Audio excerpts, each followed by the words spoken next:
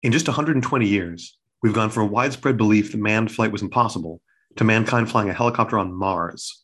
And while the Mars mission was the product of years of effort by thousands of people, the original manned flight was the work of two ordinary people tinkering in a barn, which makes Matt Voits wonder, why is this not a movie? Hello and welcome to Season 3 of Why Is This Not a Movie, the podcast where we look at a moment in history or a book or a story we can rip from the headlines and ask Hollywood when no one's ever put it onto the big screen. I'm Mike Vega, and with me is Matt Voits, a researcher with a PhD in anthropology, who specializes in how refugees manage online privacy, but is also involved in independent film production. Just a note before we start, Matt's calling in from the Netherlands, so the Zoom quality isn't great. I cleaned things up as best I could, but there are a few spots where he's a little hard to hear that I had to leave into the conversation to make sense. And I assume that if you insist on pristine sound quality, you probably weren't listening to the podcast in the first place. But it's a great conversation. Matt's an interesting guy. One of the movies he's worked on recently is called The Moment, which is a short film that's controlled by the audience's brainwaves.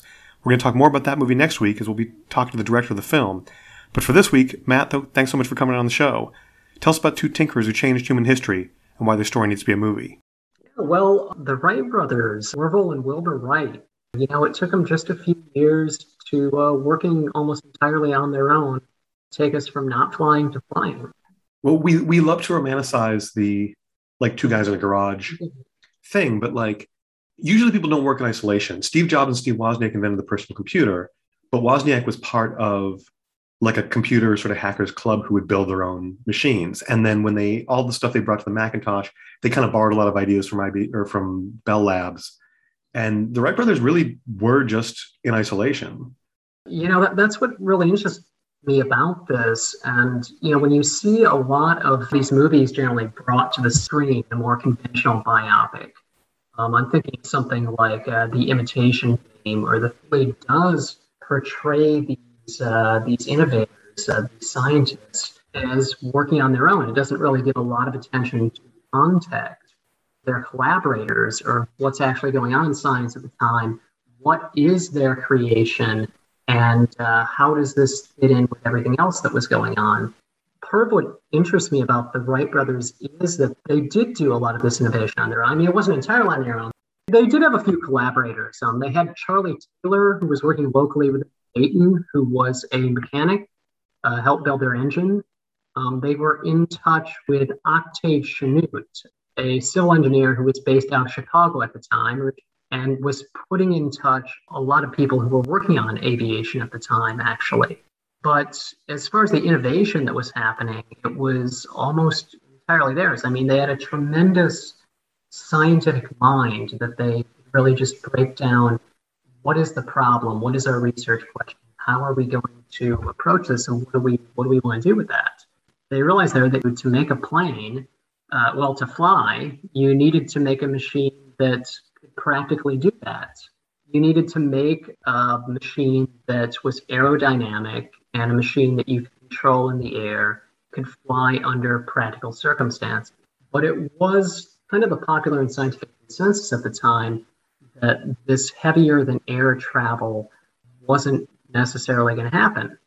And the institutional support, a lot of it that was happening during that was from people like Samuel Langley, who was secretary of the Smithsonian Institution, physicist and astronomer by background. He was able to get financial support to produce his flying machines, which he called aerodromes. He built them, he had them built, and he'd take them into the Potomac River, mounted on, there's a spring-loaded cannon that was mounted onto a houseboat, and he'd call up the press and say, I'm going to fly, and he'd stick that machine on the spring-loaded cannon. It would go, and it just would sink right into the river. And this was the scientific popular image of heavier than air flight at the time. It was just this thing. And again, he's trying to make a powerful machine. He's like, and he's trying to get a specific place in history, Samuel Langley. He's like, I want to be the first to fly, and we're going to fly by making something that's powerful enough to take off from the ground. And the Wrights are completely not seeing it like that. They're seeing, all right, well, if you want to fly, you need a machine that is aerodynamic and is capable of flying under practical conditions. Something that is capable of flying rather than just being like, well, we're going to get our thing in the air. And then that's that. There was actually a belief that was taken seriously that we could get into space, and around that time, that we could get into space if you just invented a big enough cannon. You could shoot something all the way to the moon. And like Jules Verne wrote a book, From the Earth to the Moon, about this like ballistic society that builds this gigantic cannon and shoots this thing. And the ending of the book is like, oh crap, how do we get them back? I actually didn't know that. What interests me about the period is that there's a lot of the time that's just up in the air about what is and isn't possible and how you might go about doing it. You know, by the late 1800s, you'd recently seen things like time zones being standardized, the internal combustion engine, electricity, you know, all this stuff that we take for granted. Yeah, they really like built the modern world within the span of. Oh yeah, totally. You know, instantaneous, the telegraph and then later the telephone, you know, instantaneous communication across distances. This is something we're doing right now to record this podcast, and that's something that in the early 1800s was complete fantasy. And that also affects the way that people conceive of what's possible. You know, people thought it was, you know, communication with the dead might be possible. Spiritualism was going on. The spiritualists were thinking, you know, there are scientists in the land of the dead, and they're trying to build a spiritual telegraph, which is like a physical device. It runs on spirit science, so they can communicate with us. Just what was really possible was up in the air, so to speak. And what's interesting again about flight is that it seemed like, you know, a lot of people were saying, not going to happen. Well, it must have seemed like magic when it did happen. Yeah, well, it seemed like quackery. You know, this is the problem the Wrights have, because they spend a few years perfecting the planes they get it to fly. In 1903, they fly. They do 4 flights, the longest of which is 59 seconds. They pack up from Kitty Hawk and they go back home to Dayton, Ohio for Christmas. And then they spend the next 2 years perfecting the plane, making more flights, refining it. They do over 150 flights. The longest one is, I think, about 39 minutes at some point. Their concern during this period is that they want to make sure that their claim is absolute, that no one else can say, well, we flew first. And they want to prove that through having produced this thing that can actually fly and that consistently flies and that just clearly really flies. So this is their concern at that point. And then after that, they start shopping it around to first they try the US, they try and sell it to the US government. And this is where it's clear that the other minds are just not on this level, not this headspace. You know, they write to the appropriate government agency. The letter back says, like, I'm sorry, we're not funding aviation research at the time. Like, they just completely did not get that there was this fully built aircraft that could fly. They weren't asking for money. They weren't asking for research funds. You know, they'd already done it. Now, part of that, of course, was because they established their claims. They wanted to not let the technology get out. So the way they frame these letters is basically, yes, we built an airplane. No, you can't see it, not until after you sign a contract with us. Of course, the fine print is if this plane doesn't exist, the contract is null and void. But it sounds like they got a bridge they want to sell. And especially in a time when the Charlotte was crashing into the Potomac. Oh, exactly. It has to come across like, oh, here's 2 more nutcases. Exactly. Wilbur, in his letter, in his one letter he writes, he describes himself as I'm an enthusiast, not a crank. So this is how he's having to frame himself. It's almost literally Grandpa Simpson's P.S. I'm not a crackpot. Exactly. You know, at the same time, when they were perfecting it at 1904 to 1905, they were flying around in Ohio there. They weren't out in the boonies out in Carolina there. And that did occasionally attract attention. And the first article that actually gets published on this, the first legitimate article about them, is a guy named Amos Root. He publishes this journal called Gleanings in Bee Culture. He's the first one that publishes about them. So you have this news like trickling out there, like it's showing up in this bee journal. So I mean, it didn't necessarily have the air of definitive discovery that it was. It ties into the Washington Post. Then again, like according to the bee movie, we don't understand how bees fly either. I don't think that's actually true, but that's how the meme goes. Well, one thing that's remarkable to me is so many inventions are built on other inventions, and there's that context. Whereas this is something that like mankind has wanted to do since Leonardo da Vinci, if not since Icarus, and it's really there's no real. I mean, they worked on bicycles and sort of new mechanics, but in terms of actually making a thing fly, there was no precursor. It was just no one had ever been able to fly, and then one day passes and people are able to fly. And they did their first flight was in 1905.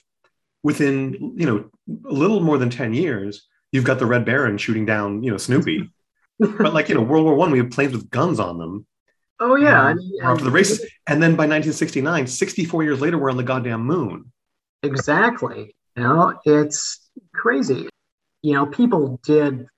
Well, I said heavier than air travel. People in the 1800s, there was flight, but it was lighter than air travel, like hot air balloons. Yeah. A lot of it was the province of, rich eccentrics and daredevils.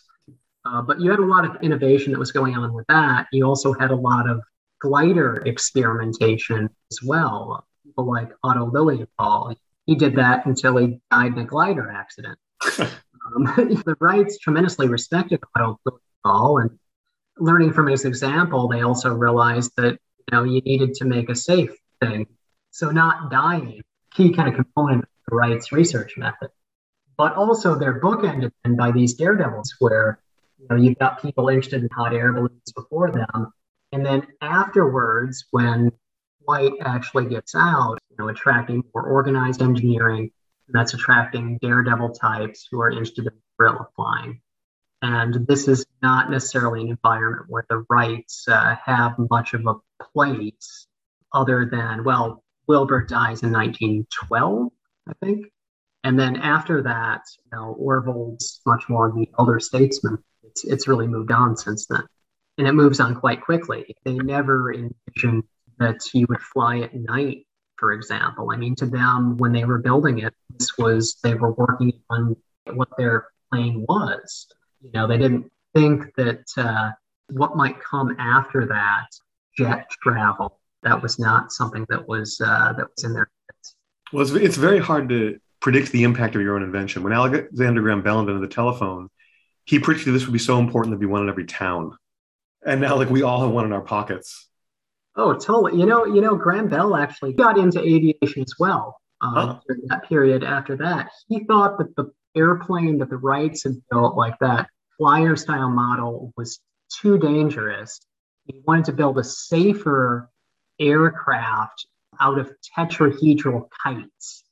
So these geometric floating kites, you can look up images of them. They look tremendously interesting, not terribly practical.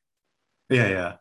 Well, I was thinking when you were talking about the daredevils, trying to fly faster, that there must have also been, after the Wright brothers plane went public, there must have been engineers who tried to build their own and didn't have the Wrights' sort of meticulous attention to safety. And, they flew for a minute and then they went back for 2 years to perfect the design. There had to be people who were like, I'm doing this right now. And, keeping themselves alive was less of a priority. There had to have been people who just died trying to replicate what the Wright brothers had done. Yeah, I actually don't know as much about that, who was building home-built aircraft right after the Wrights. I can say that, my dad's a private pilot, and he got some designs from, I think it was Dick or Bert Rattan, experimental aircraft plans and materials, and he half-built an airplane sometime in the 80s, and it's sat in our basement ever since. Wow. So that was always a feature of, maybe that's what made me partially interested in this, but that was always a feature of my house growing up was, taking friends down the basement and sitting on a couch and watching a movie. There's the half-built wings and fuselage just right next to us. Oh, that's cool. But yeah, I don't know who was actually realize now I don't know what airplane manufacturer looked like that first after the Wright. Yeah, but then Even though there were some companies that started up, obviously governments were quite interested. but I don't know if maybe that's outside the scope of our movie. And I don't know if maybe you have thoughts on this. Like, where does the story end? Because you could build up to the first flight, but it seems like, that was pretty brief and they continued to work on this after that. I don't know what the logical stopping point is. Yeah, it's, in some ways the development of the airplane, I didn't necessarily think that that would be quite worth it as the subject of the movie. I mean, when I thought of the way this could begin, I thought it could open with a film, like a full color version of A Trip to the Moon, the movie, the short one where the moon capsule gets launched straight into eye. Oh, yeah, yeah. The Georges Méliès movie, the science fiction movie from the same period, but make like a full color version of it, kind of similar to what was done in the Smashing Pumpkins Tonight music video, and then kind of pull out from that fictional full color world into like the black and white or sepia of history of the movie itself. And I thought that was a way to begin it, but for the period, I mean, I think you could capture like a lot of what they did, what the Wrights did without necessarily having it flight as like the climax, but that start more from 1903, where I mentioned, where they made the flight, have it open with like the first flight, and then have it be this period where they're perfecting the flight, they're perfecting the craft, and they're trying to shop it around to people and say, we've made this plane, we have it, no, you can't see it yet. Yeah. And then ultimately, it kind of ends sometime around, 1910, 1912, around World War One-ish, where this world has changed. This aviation landscape has changed. There's not quite that space for this innovation and development that the Wright brothers did, that they effectively put themselves out of business. Right. And they did it so well, And World War One is really a kind of line in the sand where sort of industrialization really takes hold. Like a lot of the subtext of Lord of the Rings is like Tolkien came back from the war and suddenly Britain was all factories, and this sort of pastoral England of his imagination, the Shire, was gone and replaced by this sort of war machine. But we really went from like sort of lone inventors and tinkerers to big companies and governments and workshops, developing things. So they're kind of the last of their kind.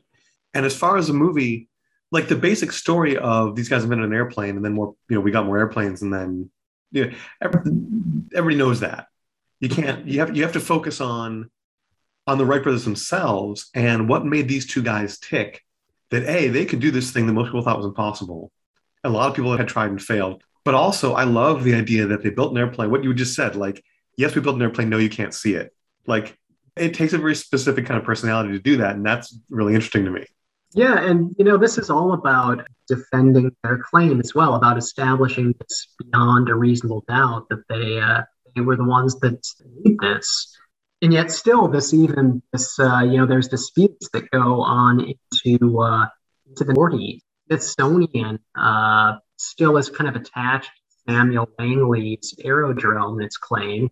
He was theirs. And they hire people to rebuild the aerodrome. And they claim from that rebuilding that technically it could fly. It's like this kind of mealy-mouthed claim, but they make this claim, and this so incenses Orville, the surviving brother, that in 1942, so think, World War II is going on, he packs up the original Wright flyer, like the 1903, the one that made the first flight, and he sends it to Britain. He says, all right, the British Museum gets the flyer. I'm not going to do business with the Smithsonian. Wow. So these disputes, this was really zealously guarded by them. And these disputes still happen. It was eventually, I think, resolved in 1948 after Orville died. But that's officially along with this idea that, all right, you can't make those claims. The Wrights made the plane and they flew, and it was their technology.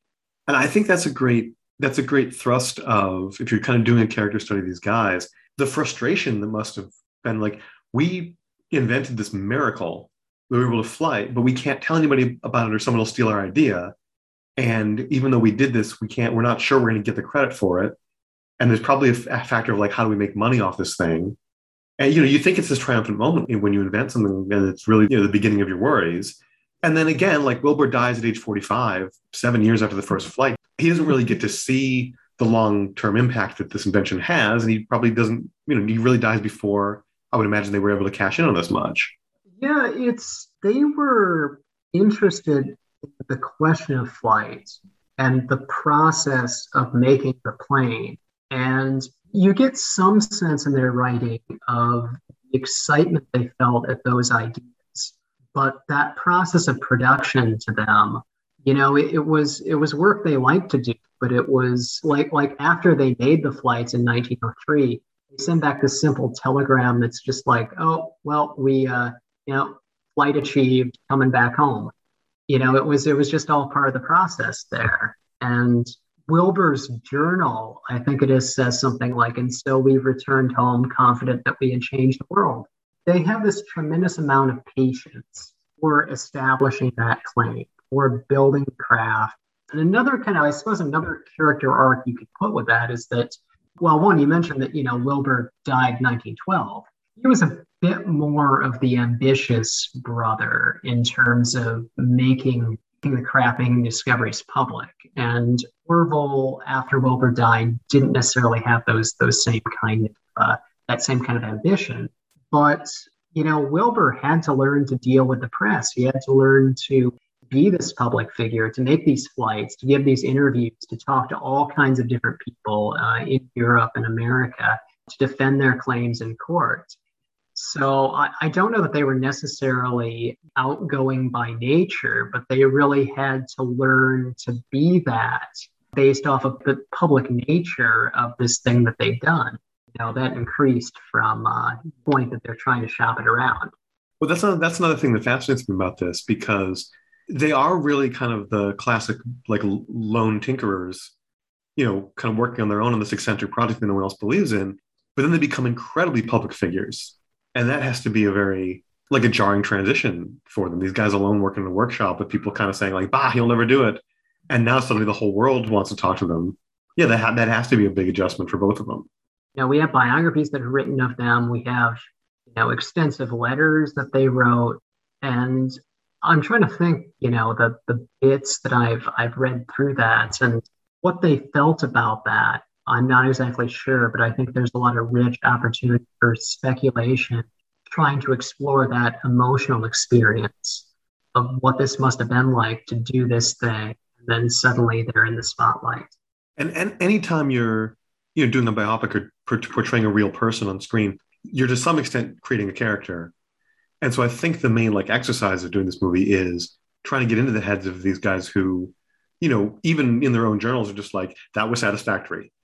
Like it's almost, it's kind of how you envision people from, the early 1900s of, just these kind of stern, taciturn, guys who smoke cigars and drink scotch and just, never expressed anything.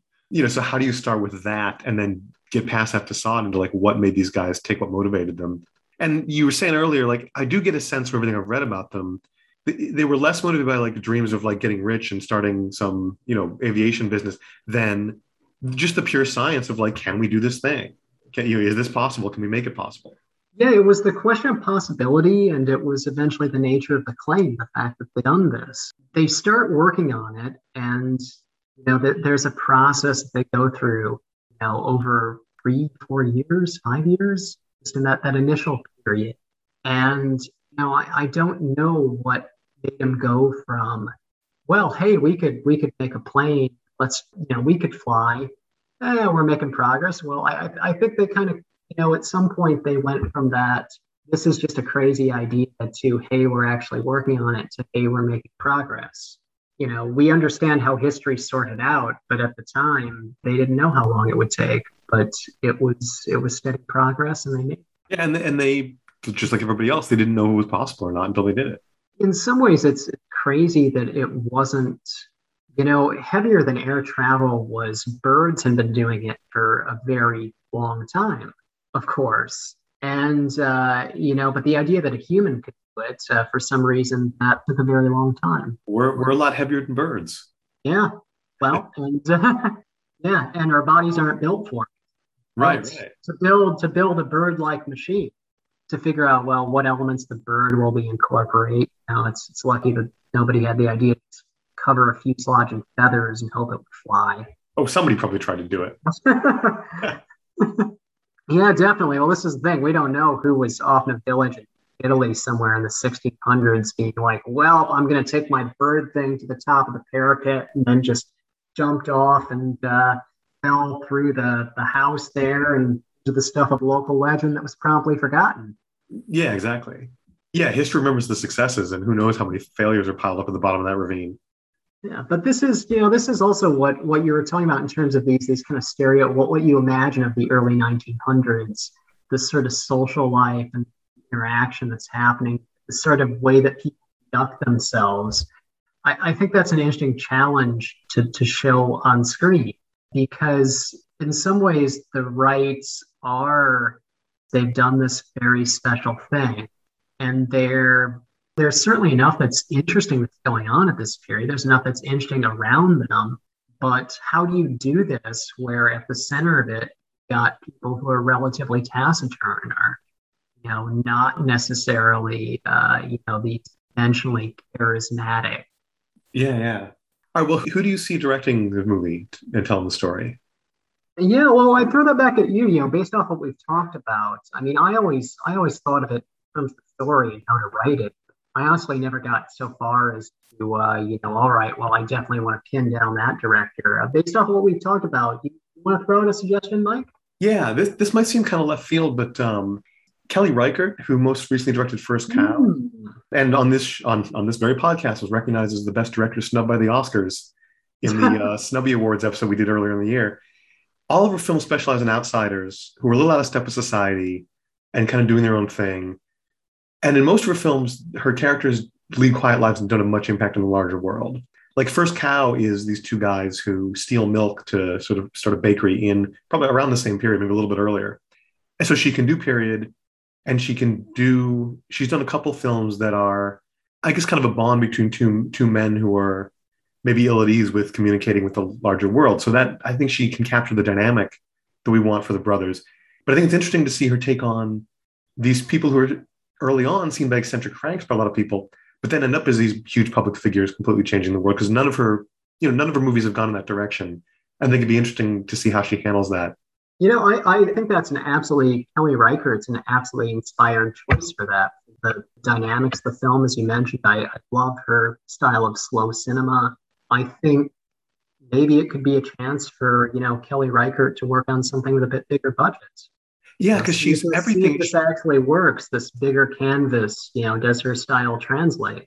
And again, the meticulousness that the Wrights worked with, and the patience that they have, and this time where they're just biding their time, trying to get their invention out there after they've spent all this time building it. I think that would be really perfect for an approach that's inspired by slow cinema. Yeah, it really fits her style. Like thematically, she's a good choice for this, I think. And again, she's somebody. All of her films are fantastic. She's an immensely talented director, and has never quite gotten that recognition. Apart from like the Independent Spirit Awards or something, the kind of the wider world still really hasn't given her the recognition she deserves. But as far as being a bigger budget, I mean, I think by her standards, a lot of her films are very, very small. But apart from the couple of flight scenes, I feel like you could do this as a fairly small movie. It would depend on how you stylize the flights themselves. And I think there's a lot of different ways that you do that, actually. I think you almost want to underplay the flights as being not dramatic swell music and sensational, because that didn't seem to be how these guys saw it. It was like, well, that test worked. Okay, let's go back and do the next thing. Like they're very kind of workaday about this, and I kind of feel like you want I think the instinct is for the big Hollywood biopic is to build up this incredibly dramatic climax when they soar through the air like eagles. But I think if you're looking at this through the Wright brothers' eyes, it's just a series of like, this is the next step in our experimentation and our work. And it's maybe not over dramatic. It's just like, oh, that was a satisfactory result. Now we do the next, bit of tinkering. Yeah, I like that. I like that idea. This is how you show it. It's this interplay between excitement and boredom in the work that they did and the movie itself. You've got the airplane It's relatively slow flight as well. You can show the plane, you can show the ground, you can, the wing warping, the way that the mechanics of the plane work. But this is a far cry from the end of an Avengers movie. That's not what this was. Yeah, exactly. And it's really, it's months and months of work for 1 minute of flight. Yeah. And we tend to forget the months and months of work, but that's kind of part of who these guys are and how they arrived at this. It is a lot of this preparation, a lot of this building, a lot of this, and they spent a lot of time perfecting the aerodynamics of the wing. This is the process and outcomes of science. And this is something that, in part inspired me to pursue this, part dissatisfaction with films like The Imitation Game, which don't really do much about the process of their work or what was the real value or outcome. Yeah, and I really enjoy movies that focus on process, whether it's creative or technological or anything, or people actually doing the work. And I'm always frustrated with ones that just gloss it over. There's been a running thing on this show about how biopics are so often done badly. And one of the classic examples is in the Oliver Stone, The Doors movie. There's a scene where they're working out Light My Fire. And Ray Manzarek, the keyboard player, is like, hang on, I think I got something. Plink, plunk, do-do-do-do-do-do, and they just go into like the studio recording of the thing. Like he just, hits the key, like just plunks the keyboard like 3 times, and then he just plays it note perfect. Like, having been in bands and college and stuff, like it's just laughable that that's how it works. Anyone who's worked on a long creative project knows that it doesn't really happen like that. It's really uncertain in the middle. You don't know what the end's going to look like. I mean, the Wrights didn't even know what flight was going to look like. Again, they didn't think that, you could fly at night. The Wrights thought that the airplane would make war impossible because they were thinking of war as 2 armies that were kind of lined up next to each other, shooting each other. And they thought, well, you could take the airplane, you could fly over to the other side, and you could see what they were doing. You could see what the layout of the plans were. This would make war completely illogical because you could just tell what the other guy was going to do. This is what they were thinking. They didn't think, all right, well, you can mount some guns on it and drop some bombs. Yeah. And that was the first use of aircraft in warfare, was just to spy on the enemy. Yeah. In World War I, that's a lot of that kind of, it's that viewing, And now we're back to, espionage, of tracking people as location tracking. Well, that's the amazing thing, like how much of our day-to-day lives are dependent on technology that all came from that one flight. Yeah, it's a key point where, again, there's a lot that was happening at that period, but it's an exciting period. It's an exciting point where you think about, well, what does flight make possible? And yeah. So did you have any actors in mind to play the Wright brothers? And are there any other characters that you feel like, need to be represented? Because there's going to be minor people throughout this, but.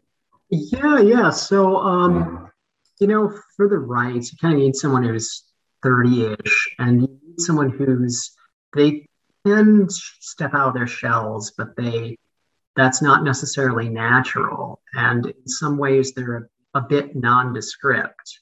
So, I think of someone maybe like Patrick Wilson, actually, who I look at and I think is somewhat nondescript, but can act. And I'd be curious, like, what that might bring to the role. Oh yeah, I like that. Yeah. Did you have any thoughts on actors? Yeah, actually, these guys were in their 30s at the time of the first flight. Orville was 34, Wilbur was 38. And I usually start off with ages, but then looking at pictures of them, like the first picture that comes up is the Wikipedia article has pictures of them in 1905, 2 years after the first flight, and people in their 30s back then look like people in their 50s in 2021. Oh yeah, everyone just looks old back then. Yeah. They were in their 30s, but anyone like 30 to 40-ish. Yeah, I feel like you can cast that older. Seth Rogen's in his 40s. He doesn't look like, a serious adult who can build an airplane. So I went with actors in their 40s who can look like they stepped out of another era because they've both done period stuff. So I had Michael Shannon as Wilbur, who's the older brother, and Ben Whishaw as Orville. Interesting. Yeah, here's my. I like. And yeah, here's my reasoning. They both done period TV shows. Shannon was on Boardwalk Empire. Whishaw was on the last season of Fargo, and so we know they can kind of play old timey looking guys. and do that dialogue convincingly and sell it. But I also feel like they have a great on-screen dynamic with like Shannon is the stern, taciturn older brother, and then Wishaw is like the more whimsical, talkative younger one. Because like I don't know that much about their real life dynamic, but so many creative teams have like a creative type who can make imaginative leaps and a more structured mind who can keep things on task and make sure there's a finished product that works. And you see that with like songwriting duos, and you see that with like Jobs and Wozniak, and you see all these teams where the left brain and the right brain. And so I just feel like these two actors kind of represent these two, not entirely opposites, but their personalities or styles kind of complement each other. And Michael Shannon, you can just see as, the very, kind of serious guy, a few words, who's just, like maybe Wishaw is like the one's like, we changed history. And he's like, that was successful, and that's it. And the same thing with like, you can just see Michael Shannon, like, we have invented an aircraft. Can we see it? No. I feel like you don't necessarily want this to be a jokey movie, but you can do this with a very dry sense of humor because he's so deadpan. And so, like that was how they played him beautifully in Boardwalk Empire because he was so serious that it was really funny. Yeah, I mean, I think there's no getting around that this is, in a lot of ways, it is a dry away funny story. And I think accentuating that's good, and I can see that dynamic working there. And that, the Wrights, there's this famous bit where they wrote down where they'd been arguing with each other about some particular thing, and they wind up each convincing the other of their own position. So they swap places in the argument. So they have a rabbit season, duck season argument. Well, that's great. That's definitely like a scene you need in this. And you kind of want, because in history, when we talk about them, they're just one person named the Wright brothers, and we don't really have a sense of them being distinct. I feel like you need actors with two different styles to give them different personalities, just to like tell them apart and give them a dynamic other than these two guys who did this thing together. That's such a great, like, kind of quarrelsome brother thing to like, we're arguing. Oh, I changed my mind. Oh, we're still arguing. Oh, totally. And they had that. You would need to differentiate them for a movie. They're thought of as kind of one thing. I mean, the family itself was relatively insular, but also somewhat public.